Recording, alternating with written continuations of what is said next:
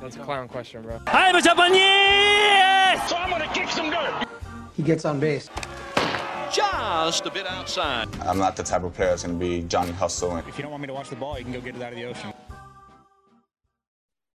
And welcome to the Show to Be Named Later special edition of the Show to Be Named Later. I am your host, Chris Gianta. Over there on the other side of the screen is the newly 20 years old Daniel Curran.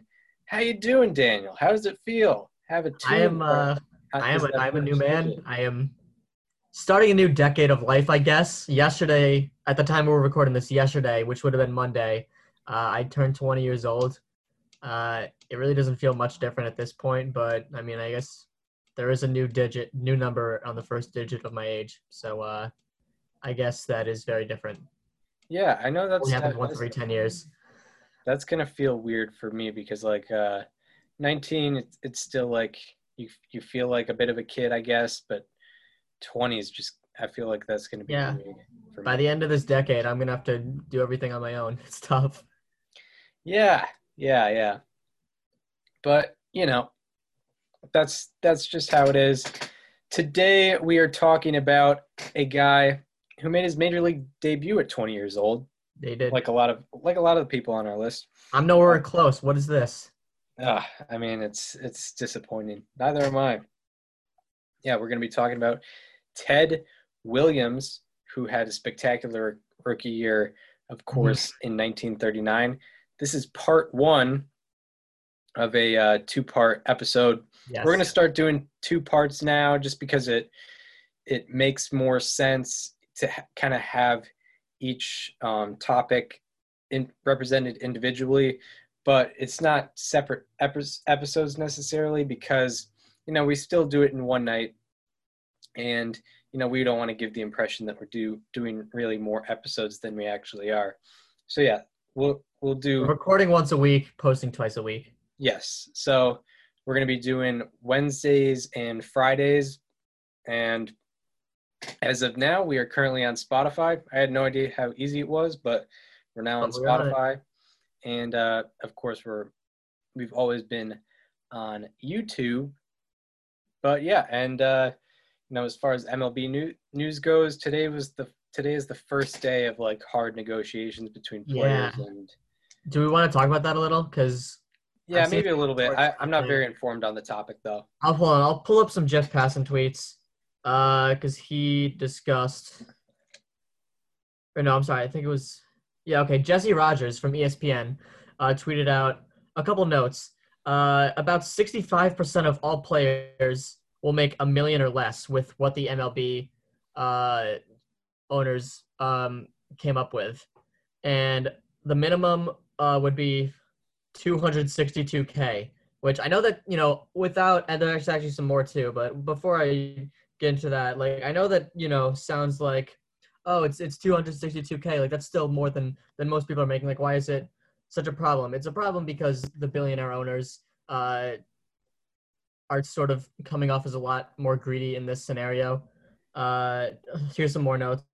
A player making 35 mil would actually make 7.8 mil, which is a huge difference. If you're Mike Trout, you're getting 7.8 mil a year. That's wrong, regardless of how much of a season you're playing. A player making 10 mil would get about 2.9 mil, and a player making 1 mil would get 434K.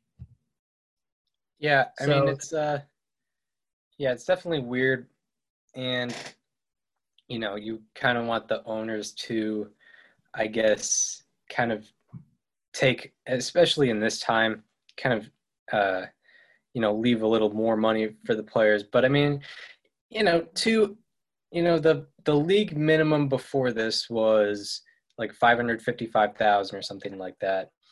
And when you consider there's no ballpark revenue and there's probably going to be half a season, it makes sense a little bit. But, I know that there's going to be a lot more negotiations there. And I feel like they'll meet in the middle somewhere. They should. I sure hope so. Yeah. I am going to go insane if there's no baseball this year, but we'll have to see what happens. Yeah. But yeah, that's basically it. I mean, it's the first day of negotiations, so there's probably a lot more on hand for Yeah. the next week. But now over to Ted Williams, Teddy Ball Game. Yes. We'll start off Splinter. with how his life kind of started. And Ted Williams grew up, born and raised in San Diego, California, born in 1918.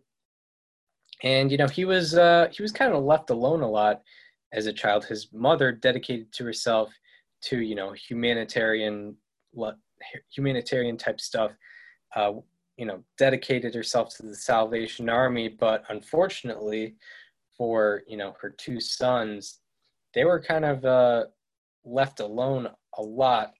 Not saying that she was doing a bad job necessarily, but Ted Williams and his brother were left alone a lot. And also, his father was around, but he wasn't around very much. He was doing a lot of work outside of the house. So how Ted and his brother Danny would kind of blow off steam or whatever, or, interact with other people, they would constantly play baseball at the local playground. There was no Little League at the time, but they had a local playground to hone their skills with, and they were able to, make a pretty good baseball player out of Ted Williams. And eventually, Ted Williams, I believe he was probably noticed in high school, and there was a Pacific Coast League team. It's a small professional league at the time. Now it's a AAA league, but it wasn't that at the time. And it was the Pacific Coast League team called the San Diego Padres, because there was no other San Diego Padres at the time. Baseball had not went westward yet. So the San Diego Padres noticed Ted Williams, and they picked him up at the age of 17. So Ted Williams was playing professional baseball at the age of 17, not making major league money, but still very impressive from Mr. Williams. And eventually he got spotted by a guy scouting him. It was Red Sox general manager Eddie Collins. Eddie Collins, also a Hall of Famer. Highest position player WAR from anyone born in New York. Correct. And 3,000 hit club. He might be like top 10 in hits or something like that. Yeah, and he's very underrated for all time. Yeah, that general manager noticed Ted Williams in 1937, and Williams was signed to the Red Sox. The Red Sox finally how often do you see a Hall of Fame player? How often do you see a Hall of Fame player turn into a Hall of Fame executive? I don't know exactly the full story of how Eddie Collins was as a GM, but I mean, you notice Ted Williams, you're not doing too bad for yourself. Yeah. I mean, that's pretty crazy. I can't imagine like Larry Walker just scouting, or like even someone better like George Brett. Just turning around and making big moves, probably for the Royals. Yeah, like, manager, I guess, Paul Molitor kind of translated. Yeah. But general manager, that's, pretty tall task. But I guess there wasn't really anybody else working there. No one you really see very often. I don't know, are any Major League GMs former players that I can think of right now? Not, to the level of Eddie Collins for sure. Yeah, I can't think of anyone. I don't think there are any. Yeah, I know in the NFL, John Lynch was a former safety, and he became John Elway a GM, too. But that's football. He's an owner. Yeah, John Elway. So I guess it translates more in football. Interesting, though.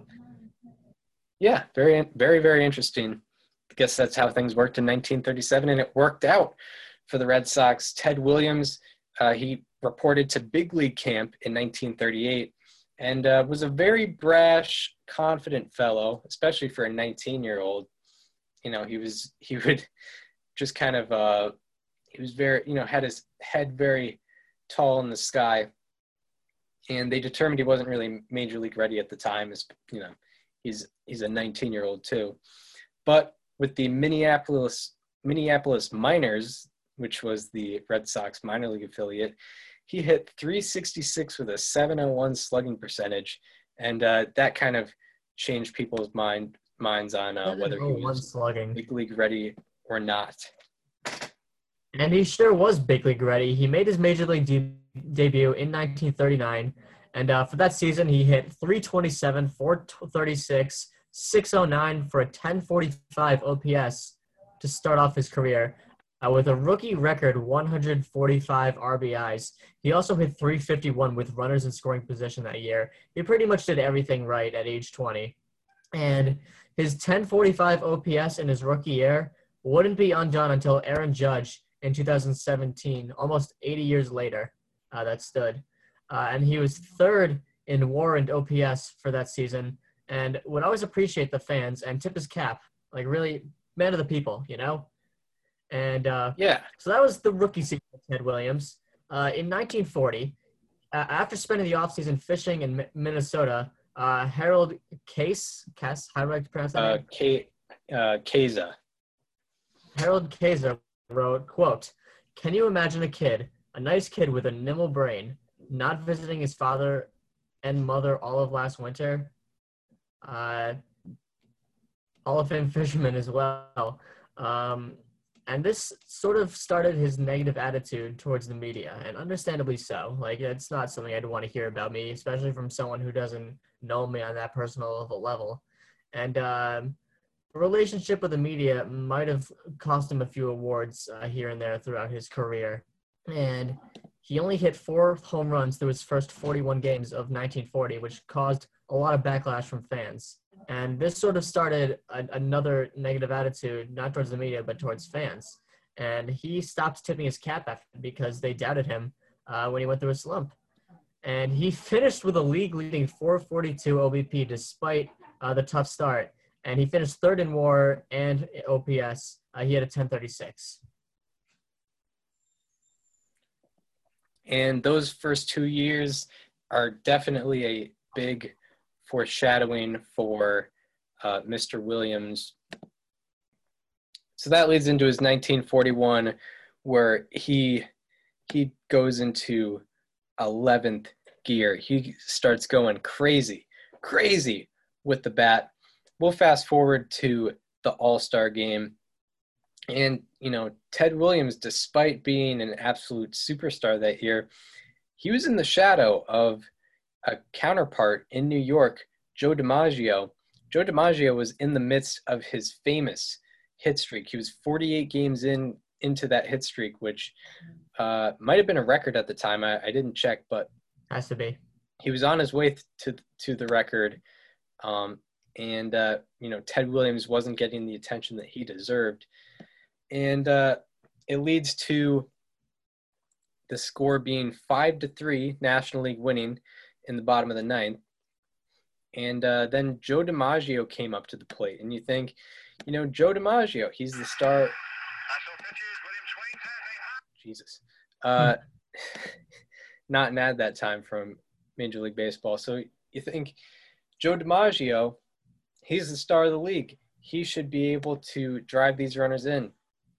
He drives one in, and, you know, it's bases loaded, 1 out, and luckily only one man was out in that at bat. It was a force out, and it scored 1 run. So then Ted Williams comes up to the plate. It's 5-4 National League, and there's 5-4 National League with Ted Williams up to the plate.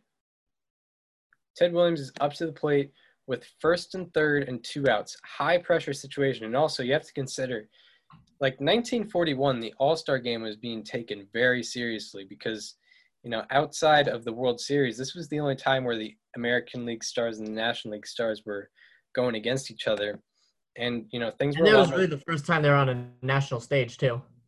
Yeah, that's true. That's very true. So Ted Williams comes up to the plate with men on first and third, 2 outs, pressure pack situation.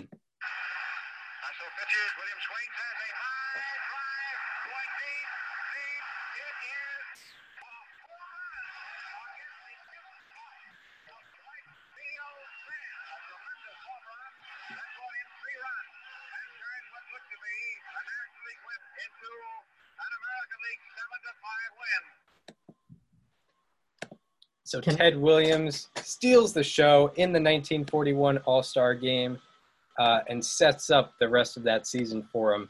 Random side note: can we bring back dressing like that to baseball games? What, just suits and hats? Yeah, just for baseball games strictly though.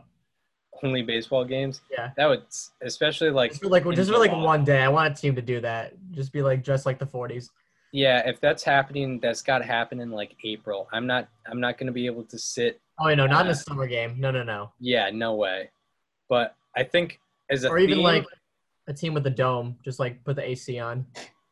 yeah, possibly like The Rays. do a promotional thing. You wear like a suit and like the girls wear whatever, I don't know what the formal wear, and then like they give away like hats or whatever, like top Exactly, hats. the straw hats like that. Yeah, Yeah. I think that would work. I think that'd be great. That would be a good promo night for Just one day, just do just it. one day. Yeah. Screw it. Yeah. Go ahead. So Ted Williams, he's skipping around the bases, and he steals the show in that 1941 All-Star Game. Steals the spotlight right from Joe DiMaggio.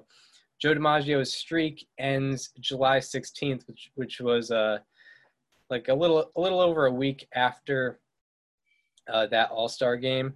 But what if I told you that Ted Williams actually was better than Joe DiMaggio during Joe DiMaggio's famous hit streak? Joe DiMaggio, during his hit streak, he hit 408 with an 1181 OPS. Unprecedented. Very good.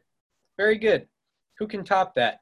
Ted Williams can top that. He had a 412 average with a 1224 OPS. He had a 4-point average higher than Joe DiMaggio during the 56-game hit streak that Joe DiMaggio had.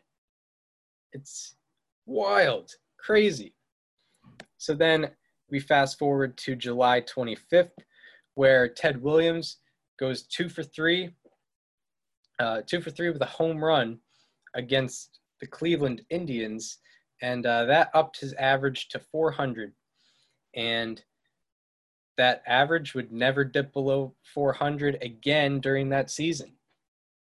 From that game moving forward, he hit 417 with a 594 on base percentage and a 1398 on base percentage.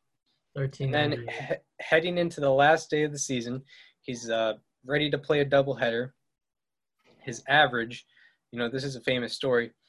His average is 399.6. So it would round up to 400 because we use, 3 digits when we're talking about average. And, the manager at the time, Joe Cronin, said he would actually let Ted Williams sit the last day, if he wanted to, and if he wanted to maintain that 400 batting average. And in classic Ted Williams fashion, Ted Williams decides he's going to play the doubleheader, both games 1 and 2. And of course, he goes 6 for 8 with a home run and a double in that series, ending the season with a 406 batting average. Of course, no one has hit 400 since. Ted Williams hits 406. No one's reached 400 ever since then. And it's not even like Ted Williams, it wasn't like he was a singles hitter. It wasn't like he was not getting extra base hits too. And it's not like he was not walking either. He had a league-leading 553 on base percentage. Also, 735 slugging percentage, a 1287 OPS, a 10.4 baseball reference WAR, 11 Fangraphs WAR, 147 walks, 135 runs, and 37 home runs. Not bad. Not bad. Yeah. And if you thought, that 553 on base percentage, that's crazy. Is that like a record or something? At the time, that was a single season record. That 553 on base percentage was a single season record at the time. And it would take Barry Bonds in 2002 to break that record, who else is going to break that record? Barry Bonds in 2002 during that 4-year stretch. Can't say I'm surprised at all. Like that was the most unreal 4-year stretch probably in the history of sports. Correct. Yeah, and it took 61 years to break that on-base percentage record, and I don't think 609 is ever going to be broken. Just my opinion. Nope. It's pretty much impossible. Barry Bonds broke it multiple times too. Yeah. And back to the 1941 season, only two men have had a better single-season OPS than Williams did in 1941. And those two men were Babe Ruth and Barry Bonds again. But no shame in losing to those guys. In the midst of, only two men having a higher OPS, having the all-time single-season record for on-base percentage, loses the Most Valuable Player award to Joe DiMaggio, who, was on the winning team, and he had that famous hit streak, and I guess that's how the writers thought back then. Yeah. I guess that's... That vote goes differently in 2020. Yeah, for sure. Ted Williams gets that nod unanimously in today's day. Yeah. But then in 1942, well, actually, story probably starts December 1941.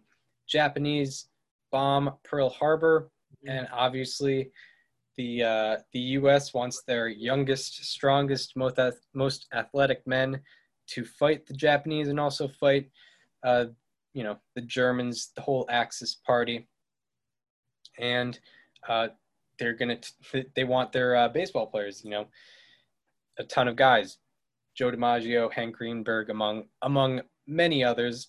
Baseball kind of died between 43 and 45, but Ted Williams, he was asked to do service like in 1942, and he didn't want to go into service at 1942. And he made a deal with the U.S. Navy that after that 1942 season, he would join them and he would, fight out the rest of the war. And in that 1942 season, he wins the Triple Crown. He hit .356 with 36 home runs and 137 RBI. To go along with that, he leads in the most important stats as well. Leads in on-base percentage at .499, slugging percentage at .648, OPS at 1147, walks with 145, runs with 141, Baseball Reference WAR with 10.4, and Fangraphs WAR with 11.6. And again, he loses the MVP to a Yankee, not Joe DiMaggio this time, but instead a Yankee, Joe Gordon, because I guess one player can lead a team, and I guess Ted Williams did not lead his team well enough. Didn't have to do anything. Mike Trout would be terrible if it was looked at like this. Mike Trout would have one MVP. It would be in 2014, which is still like statistically his worst season, which is even funnier. Which is hilarious. That's correct. So yeah, Ted Williams loses the MVP after winning the Triple Crown, and obviously, I think the writers kind of had a gripe against him as well, so that didn't help him either. And obviously, that ends his baseball career for the moment. Puts the baseball career on pause for a little bit. And in those first 4 years of his career, 1939 to 1942, he slashed .356, .481, .642 for an 1123 OPS. Also averaged 32 home runs and 124 walks per year. And of all players in baseball history, all of baseball history, all 150 years of it, he holds the record for most walks, highest on-base percentage, highest slugging percentage, highest OPS, and highest wins above replacement in the first 4 seasons. Ted Williams got out of the gates hot. So then he goes into the Navy. History. What was that? Literally the best start in Major League history. Literally. In all facets of the game, or, all combined facets of the game, best start in baseball history. So he goes into the Navy, and he was trained to be a pilot. And he became so good, so well educated in the topic that, he was made an instructor. Actually, he was instructing people that went off to war, and that's basically how he served World War II. He didn't see combat, but he trained the pilots that were going into combat. And, after 1945, what a relief for him. He gets to go back and play baseball. And what does he do when he comes back in 1946? So allegedly, he hits a ball on June 9th, 1946, that goes 502 feet into right field at Fenway. If you go to Fenway today, there's a red seat among a sea of green that marks where that ball landed. There's a lot of conspiracies out there over whether this happened or not. Chris, what is your stance on that?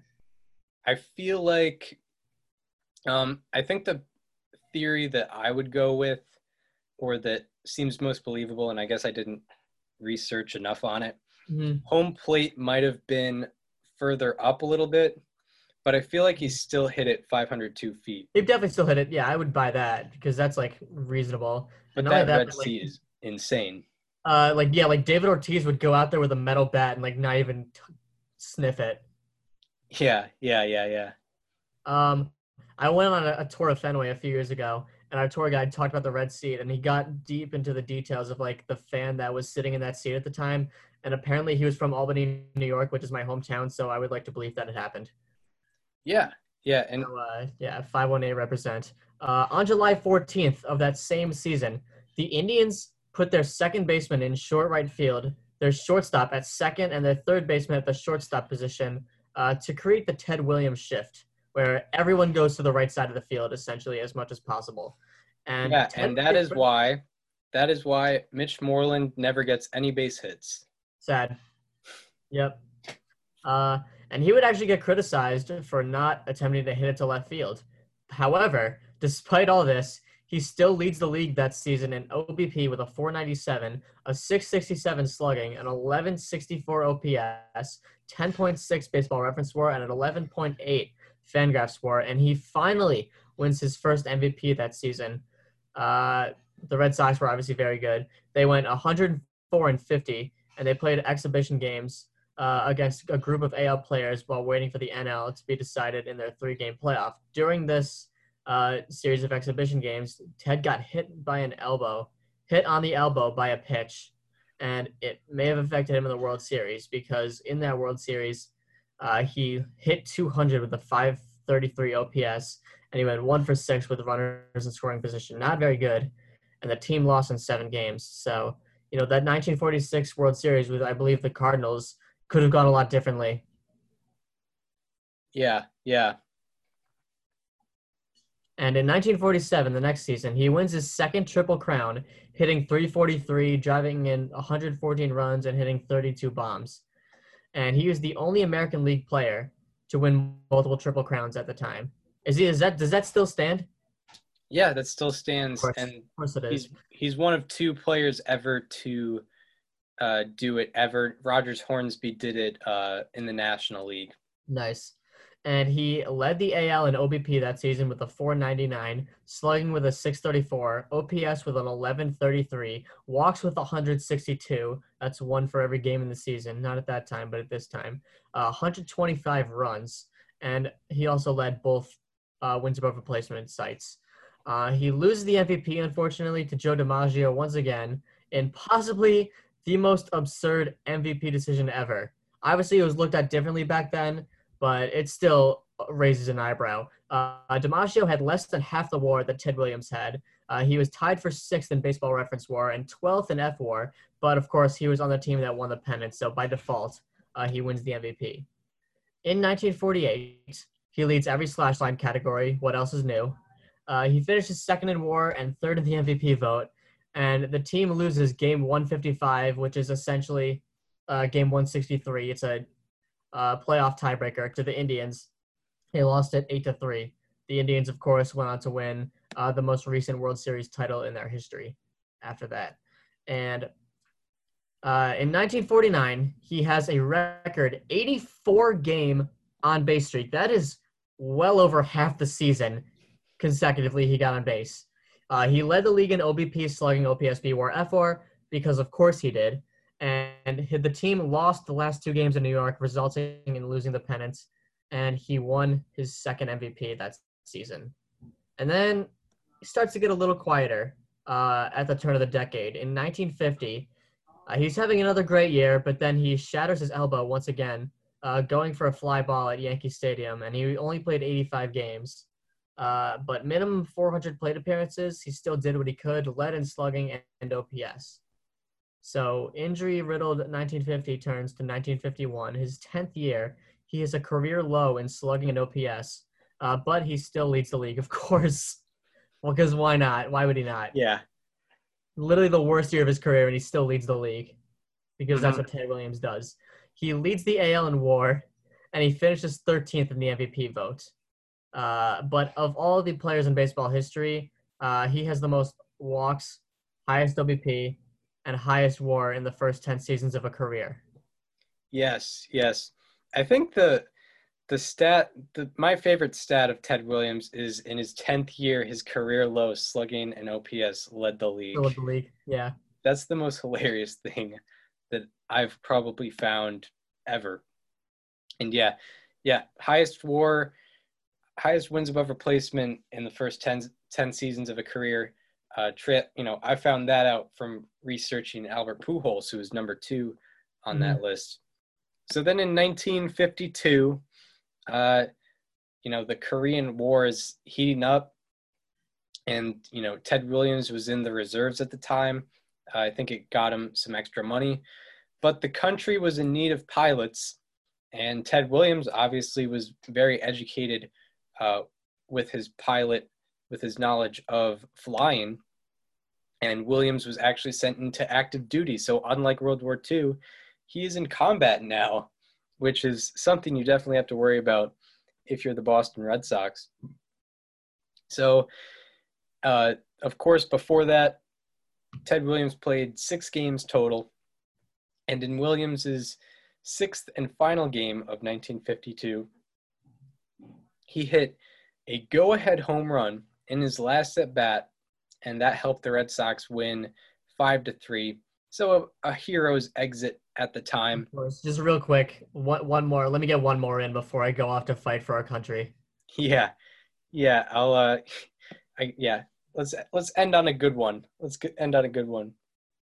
So he flew on 39 combat missions in Korea, and I don't really have much of a scale that I know with like combat missions, but 39 combat missions seems like a lot every time you're taking a risk of dying. And actually, there's a cool story on a PBS documentary, American Masters, that shared pretty much exactly what happened with Ted Williams on his 3rd mission. We almost didn't get to see the last 7 years of his career because of what happened on this mission. So I'll let did I do something wrong? I will let PBS American Masters tell the story. Combat. He flew scores of missions and had this one harrowing experience. I got down too low and I got hit with small ground fire and I started a little fire going. The plane was on fire. I mean, you cannot imagine a more dangerous situation. If you were going to follow the strict protocol, he should have bailed out. But he didn't want to do that. He was afraid that if he ejected, he would cap his knees and never be able to play again. So he determined that he was going to land this thing. But he was heading the wrong way. Luckily, one of the guys on the mission flew up right alongside him, could tell that he was out of radio, and so they were doing hand signals. Without him, I'm not so sure I'd have got back into K-13 or 14 where the hell I landed. And making it even worse, the landing gear was stuck. The wheels wouldn't come down. I was scared. Certainly I was scared and I was mad. If I get scared. I'm mad. He gets mad and he looks to the sky. I said, "Oh, for the goddamn Christ, it's the time old Teddy Ballgame needs you." If you're up there, now would be a good time to help me. I don't think I had 10 seconds more in the air before things flew apart. And he skids and fires coming out. Skidded to a stop finally at the very end of the runway. Jumped out of the plane and the thing burst into flames. He was unbelievable. Yeah, that was a great documentary that I saw. I had to rent it for a few bucks, but it's it's well worth your time if you're at home. I saw it when it first came out. Yeah, I did not, but yeah, it's a very good documentary. Kind of shapes his life in a very good way. Gives you a good idea of who he was as a person. But back to his 1953, back to his war run in Korea. After he came back to the U.S., came back a little early because the war was pretty much over, and I think they like honorarily discharged him a little bit early. And there's a legendary story of what he was able to do in his first batting practice. Legend has it that he hit 13 home runs in a row in his first batting practice back from Korea. Months prior, he literally almost died and may have had to get like his legs amputated or his arms or something like that. Now here he is hitting 13 in a row at Fenway. Yeah, and I really would like to believe this story because just like hitting was just. It seems legit. Like it definitely seems believable. Yeah, and I say hitting was in his blood, but also one thing, just kind of a side note, he hated when people said he was a natural because he thought it would offend his hard work. So I hope I didn't upset Ted Williams a little there.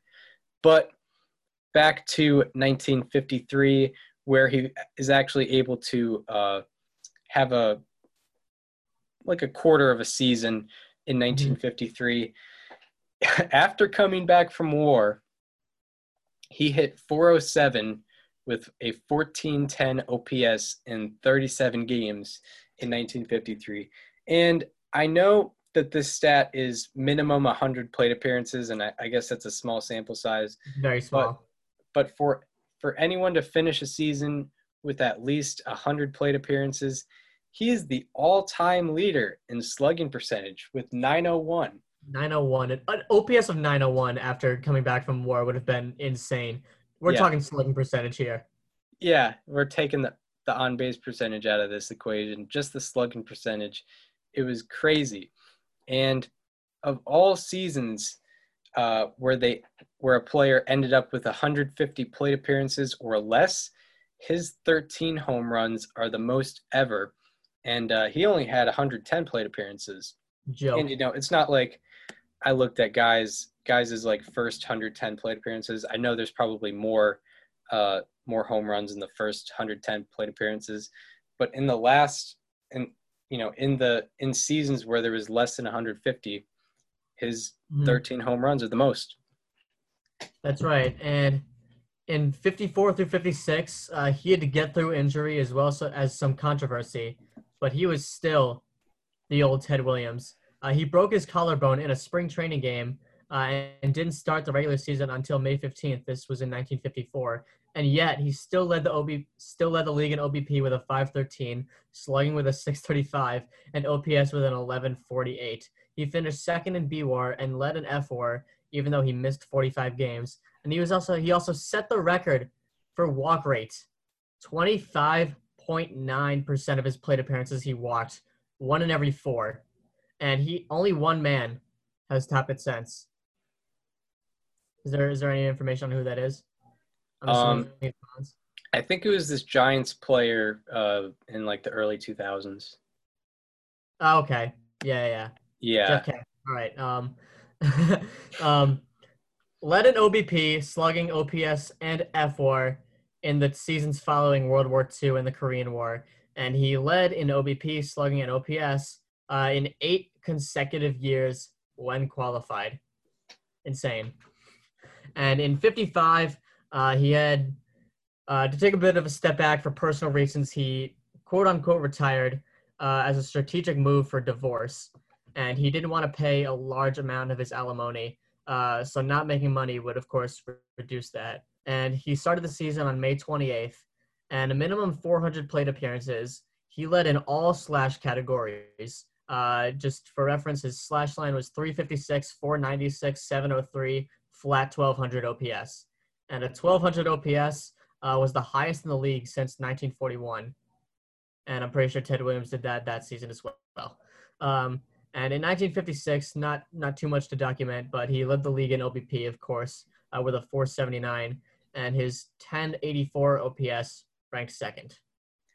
So yeah, his, basically the trajectory of his career, I guess it's slowing down a bit. I guess when you're not leading in OPS and, you only have a 479 on base percentage, maybe things are slowing down. Maybe time to retire is soon for Ted Williams, but he flips the script in 1957. I mean, one of the historic age 38 and 39 seasons. Crazy. So in 1957, he led the league in all slash line categories, had a 388 average, a 526 on base percentage, a 731 slugging percentage, and a 1257 OPS. That was his best OPS since his 1941 season, and might have been the best in all of baseball since that 1941 season. And that 388 batting average is the best ever for a player in his age 38 season or older. Best ever. And his OPS ranks second for age. His OPS ranks second for players in age 38 seasons or better. And, the fall off after him is pretty major. So for everyone in their age 38 seasons, OPS ranked is Barry Bonds in 2004 with 1422, Barry Bonds in 2003 with 1278, Ted Williams in 1957 with 1257, and then the next best is almost 200 points lower at 1066. So there's a major fall off after Ted Williams and Barry Bonds for that age 38 season. And then in 1958, he's still raking, leads the league in average, leads the league in on-base percentage, and leads the league in OPS. And his OPS that year was the second highest OPS for a player in their age 39 season or higher. And, obviously Barry Bonds in 2004 takes the cake. But at the time, it was the best for a player in their age 39 season or better. Mm-hmm. So then in 1959, he kind of takes a step back, as one usually does in their later years. Unlike his age 38 and 39 years, his age 40 season kind of had some turmoil there.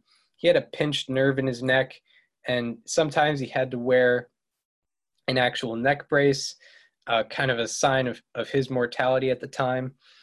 He started in 75 games.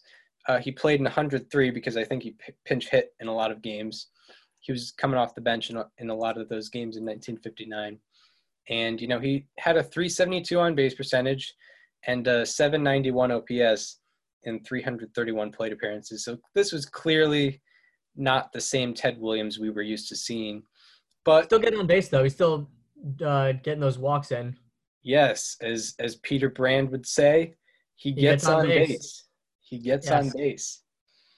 Yeah, but, something that occurred off the field that was very important to, one person in particular, the Red Sox had their first African-American player ever.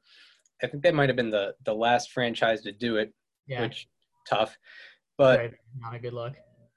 But, Ted Williams was very embracing to this player. The player's name was Pumpsie Green, and they actually became throwing partners Ted Williams, a 40-year-old, taking the veteran role and also, a very civil role, very socially progressive role. Yeah, I mean, I think that's huge because this is 1959. It's during the very middle of the civil rights movement, and to have an icon like Ted Williams really going out of his way and showing his support like that, I think that's a really big step forward for a team that needed it and for a city that needed it. Yeah, and his ideas kind of progressed forward as it led into his post-career. But in 1960, this was his final season. He was actually offered the same amount of money that he was earning in 1959, but he actually refused to take it. Imagine that, a player refusing to take money. I don't know if there was a players association back then. Maybe they were a little upset, but he actually took a 30% pay cut for that 1960 season. Hilarious.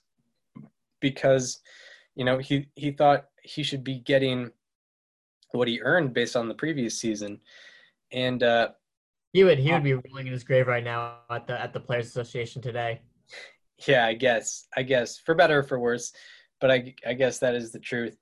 Mm-hmm. But Ted Williams, on June 17th of his final season in 1960, he actually became the third member of the 500 home run club.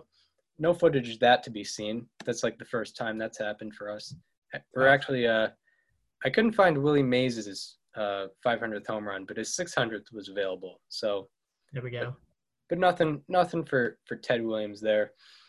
But also, Ted Williams as a whole in that season was back to his spectacular self.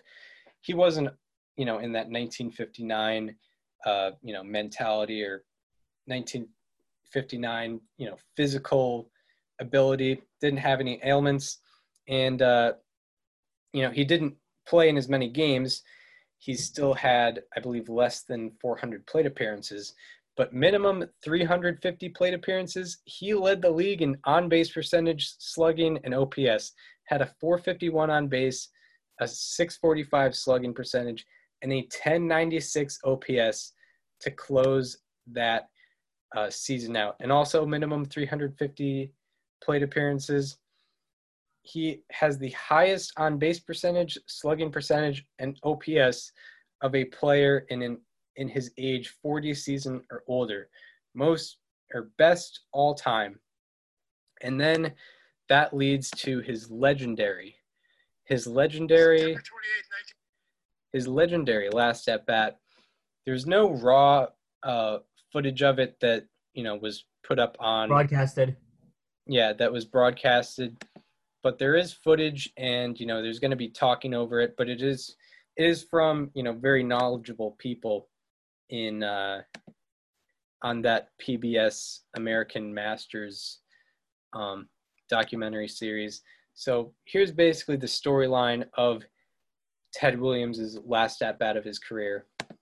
September 28, 1960, the last day at Fenway Park. A Wednesday afternoon, otherwise meaningless game, and Jack Fisher was the pitcher for the Baltimore Orioles. That day, going to the ballpark, it was cold, dreary. It was not a good day for baseball. Ted walks in one of his at-bats, and he gets two very long fly balls, but the ball wasn't carrying well that day. They were caught out there by the fence, and I hit them both good. It was a dull, damp day in Boston. The wind was really blowing in from right field, so I really didn't think that against that wind, he had a chance to hit it out. It's the eighth inning, and he knew this was his last time at the plate. People realized they were suddenly seeing Ted Williams for the last time as a player. It was not that big a crowd that day, only about 10,000, but they were all standing, and you knew what they wanted. And can you deliver in that situation? How hard is that to do? The first pitch was a ball. The second pitch was a fastball, and it was pretty much right down the middle of the plate, and he swung and missed it. I missed it, and I, to this day, don't know how I missed that ball. And he said, I can see it going through his mind. The old man can't get around on the fastball. So sure as I'm standing here, I know that fastball's coming again. I knew I was going to get another one because he couldn't wait to say, well, I'll throw this one by him. Fisher throws the ball.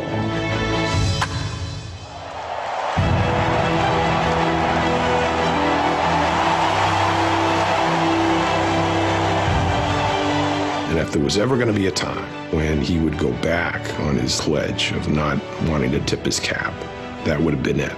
And he said later that as he rounded second, the thought crossed his mind. I thought about it, but just something I couldn't quite do.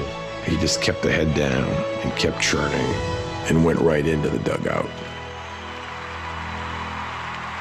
Of course, people are still cheering and asking for a curtain call and this, that, and the other. And so I kind of fumbled around on the mound, went back, grabbed the rosin bag, took my time, giving him a chance. And the umpires and his teammates and the manager, Mike Higgins, waving him out. Ted, come out. I look in the dugout there, and he waved to me, go ahead and pitch. I'm not going back out. I'm gone. Goodbye. Over.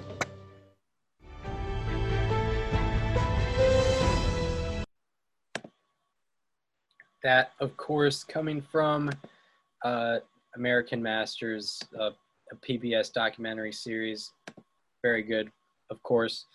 And, yeah, legend status. Last at-bat of his career, hits a bomb, hits a homer, against the conditions. Crazy. Yeah. So, post-career, of course, he is inducted into the Hall of Fame. In 1966, he gets 93.4% of the vote. That may seem low, but obviously he was not on good terms with a lot of the media, the baseball writers, and that is believed to be a reason why a lot of them didn't vote. And in 1968, he wrote The Science of Hitting, a book which is still to this day referenced. And in his Hall of Fame speech, he said, quote, "I hope that someday the names of Satchel Paige and Josh Gibson in some way could be added as a symbol of great Negro League players that are not here only because they were not given a chance." So obviously Ted advocate once again, like this is a little past the civil rights movement, but he was advocating for these Negro Leaguers. You've probably heard of Satchel Paige and Josh Gibson before. Of course, Satchel Paige, I believe, actually did get to pitch in the majors, if I'm not mistaken. Gibson did not, unfortunately, but his numbers are ridiculous if you can look at them. And Paige and Gibson would get in 1971 and 72, respectively, to the Hall of Fame. And Ted Williams managed the Washington Senators / the Texas Rangers from 1969 to 72. And it didn't work out, unfortunately. And in 1970, he said his most famous quote ever, quote, "A man has to have goals for a day, for a lifetime." And that was mine. To have people say, "There goes Ted Williams, the greatest hitter who ever lived." And he started to become more friendly with the fans and the media, sort of changed his character around. And he became the first Red Sox player to have his number retired. That happened in 1984. And he later on started to help his son with a memorabilia company. And in 1991, celebrating the 50th anniversary of his 1941 season, he did it. He did the unthinkable. He tipped his cap to the crowd at Fenway Park. A few years later, in 1999, the MLB is hosting the All-Star Game at Fenway Park, and they're doing the All-Century team. And one of the most iconic and legendary moments of baseball history happened pre-game.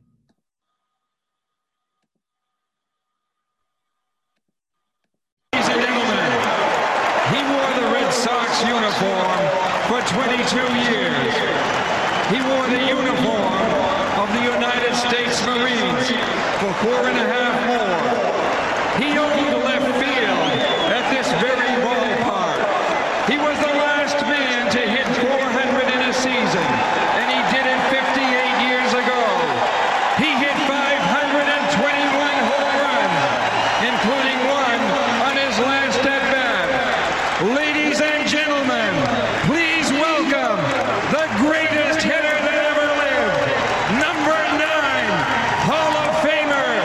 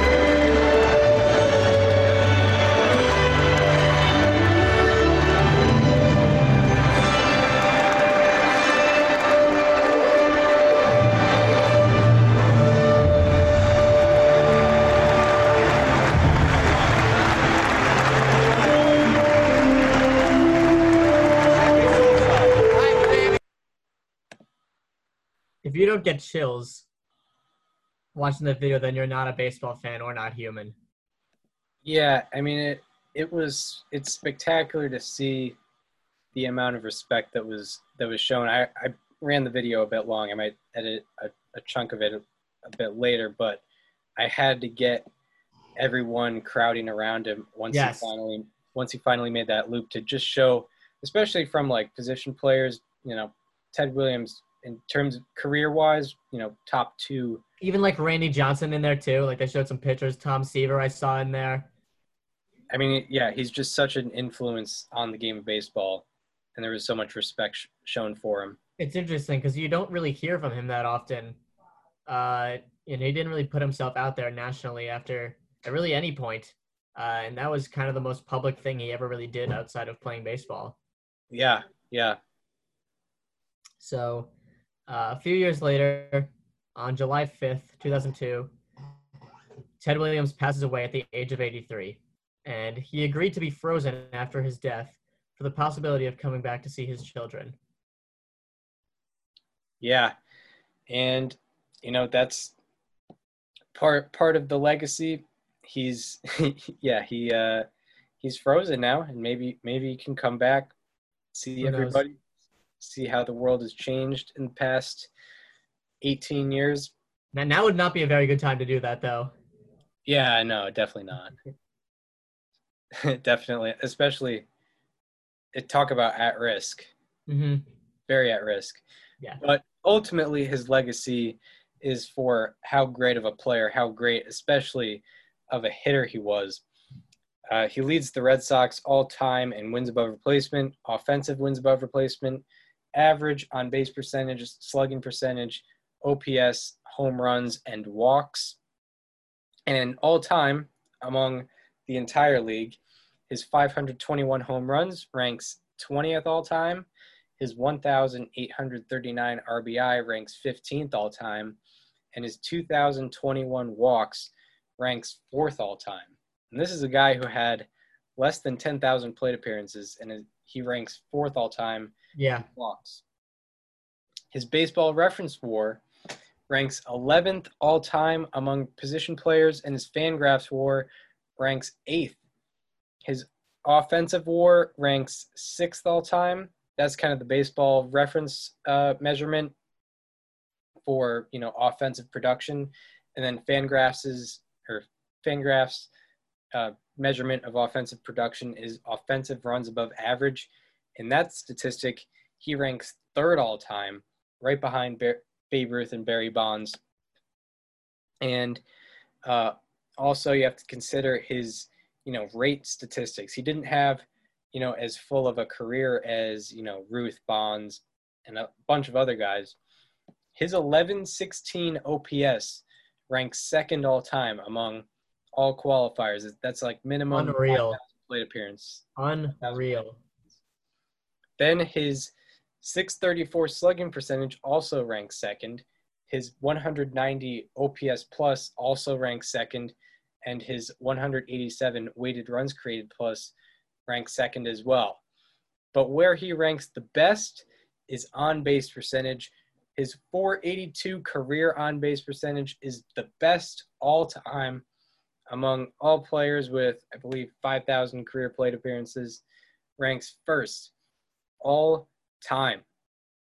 And then where he also ranks most all time, his career walk rate, which is 20.6%, that is also the most, or the highest walk rate of all time.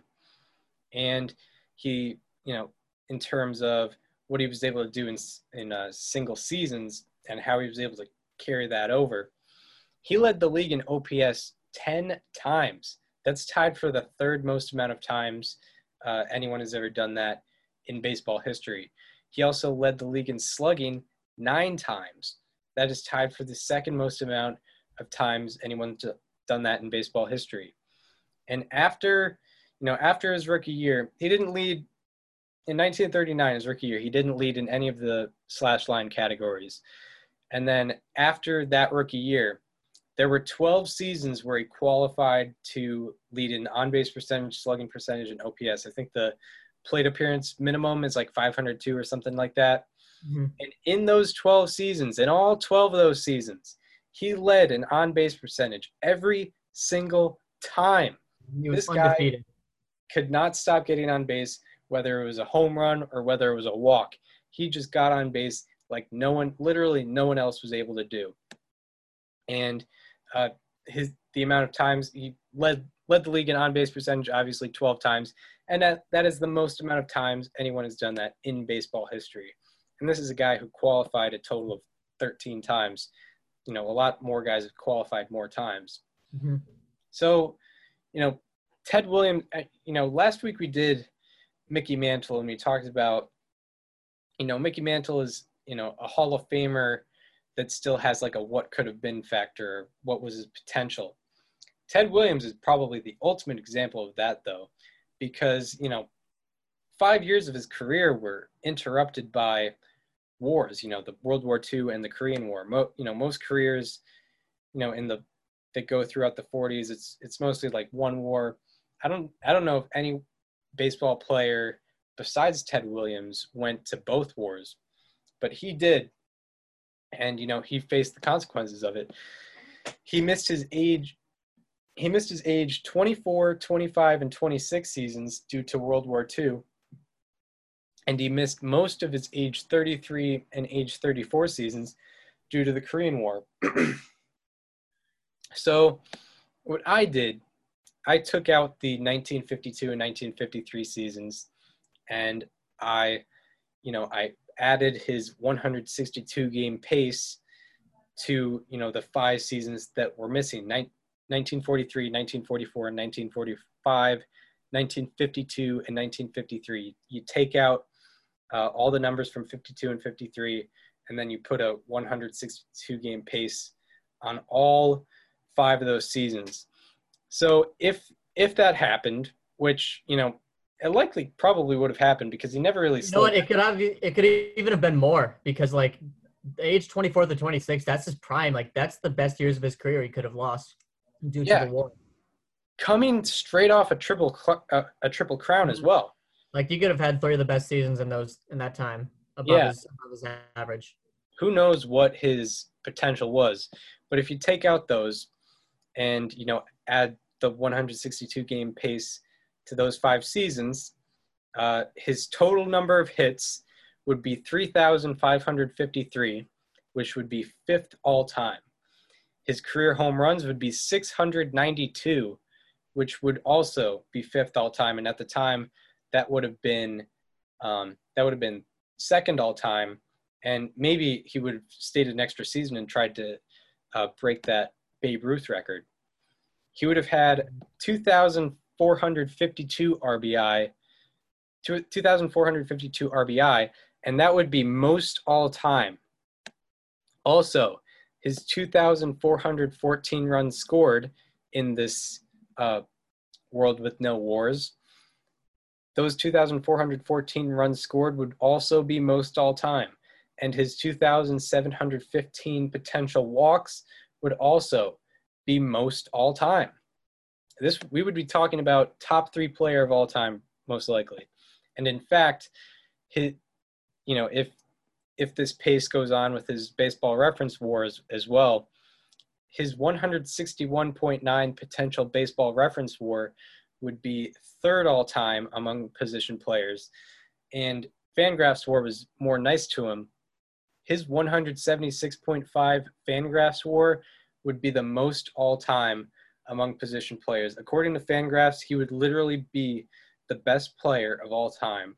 So you have to think of what these wars kind of meant to his career. It's it's tough, but that's how it was back then. You had to serve in those particular wars, and you can only think about what would have happened if there were no wars. If we lived in a peaceful society, what would happen with Ted Williams' numbers?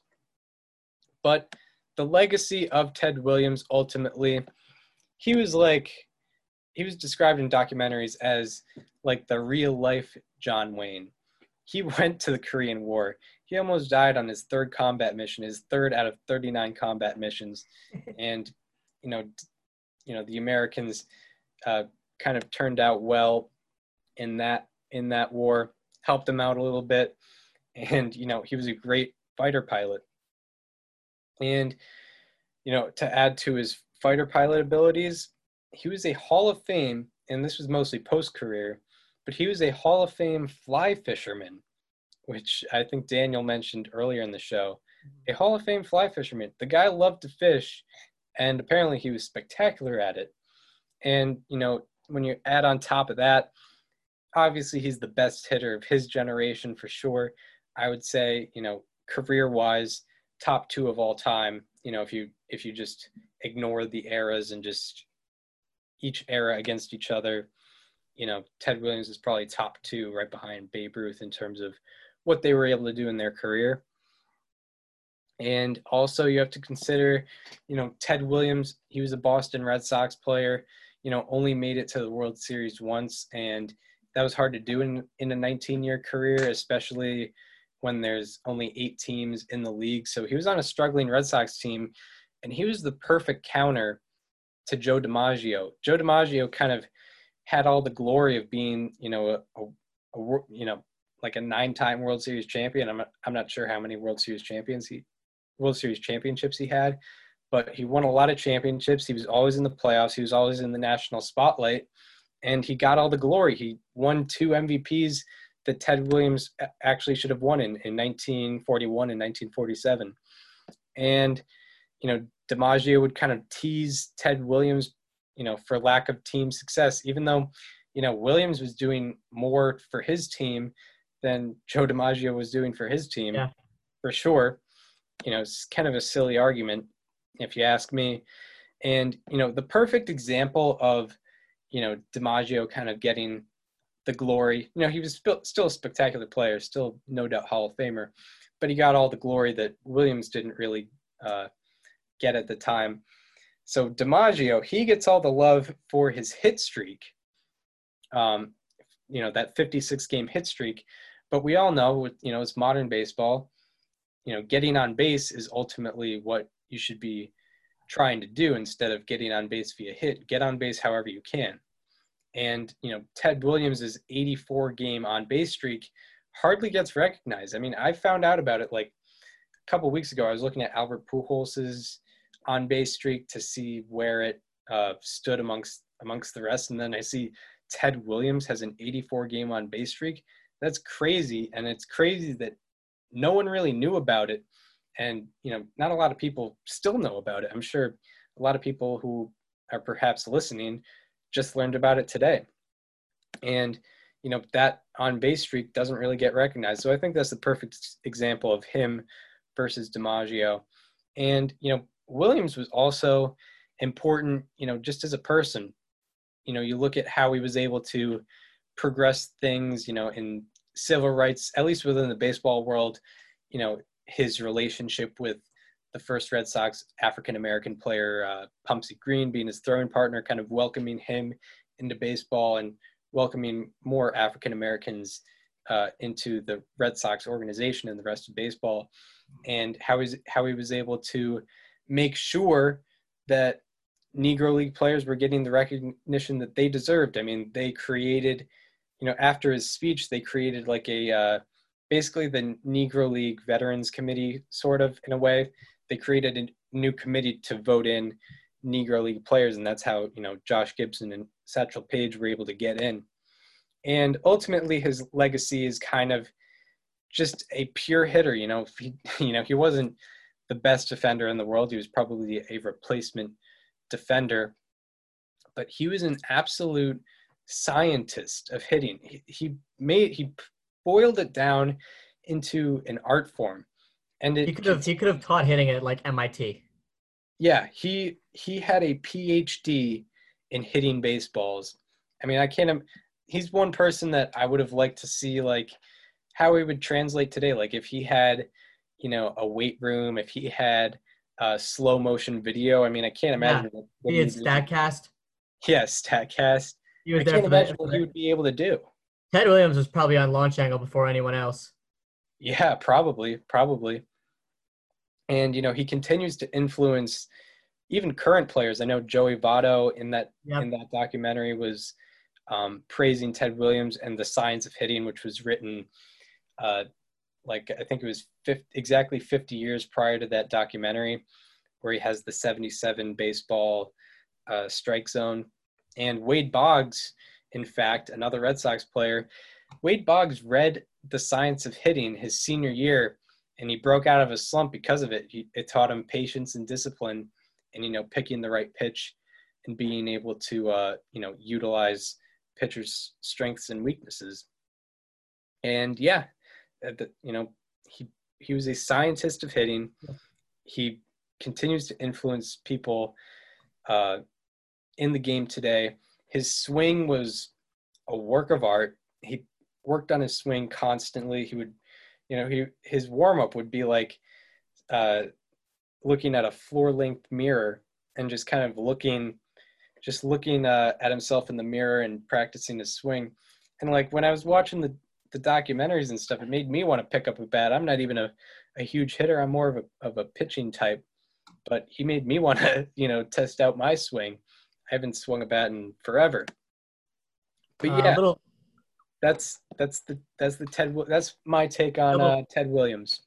So I have a couple bonus stories. I don't know the exact story, but I believe when Mike Piazza was like a teenager, he met Ted Williams somehow, and Ted Williams like gave him batting lessons that helped him become the Mike Piazza that we know today. And he was, of course, at that All-Star game. And yeah, so that was obviously, you know, another example of how he influences more modern players. But my initial take, I don't remember where I heard this, but sometime over the last week, I heard someone that said, like, you can only be great at one thing. Not if you're Ted Williams. You can be great at 3 different things. You could be great at hitting, you could be a great fighter pilot, and you could be a great fisherman. He did all those at essentially as high a level as possible. And he was fantastic at all 3 of them. Yeah, that's absolutely correct. Absolutely correct. And that is where we close the book on Ted Williams. The greatest hitter who ever lived. The greatest hitter who ever lived. That's how he wants to be recognized. I totally understand that. Put in all that work. And that closes the book on Ted Williams. That ends part 1 of episode 38 of the show to be named later on Friday, or if you're listening past Friday the 29th, if you're listening past that, we'll have a 1995 Mariners episode. This is the team. This is going to be possibly our best one. It's going to be tough because it might not get better than talking about this team. This is under the radar, the most intriguing team of all time. Yeah, just one of the greatest stories ever in baseball. And yeah, we'll have that episode ready for you on Friday. You can, if you're listening on Spotify or Apple Podcasts, you can watch the videos with us on YouTube. Go and subscribe at STBNL with Chris Gianta and Daniel Curran.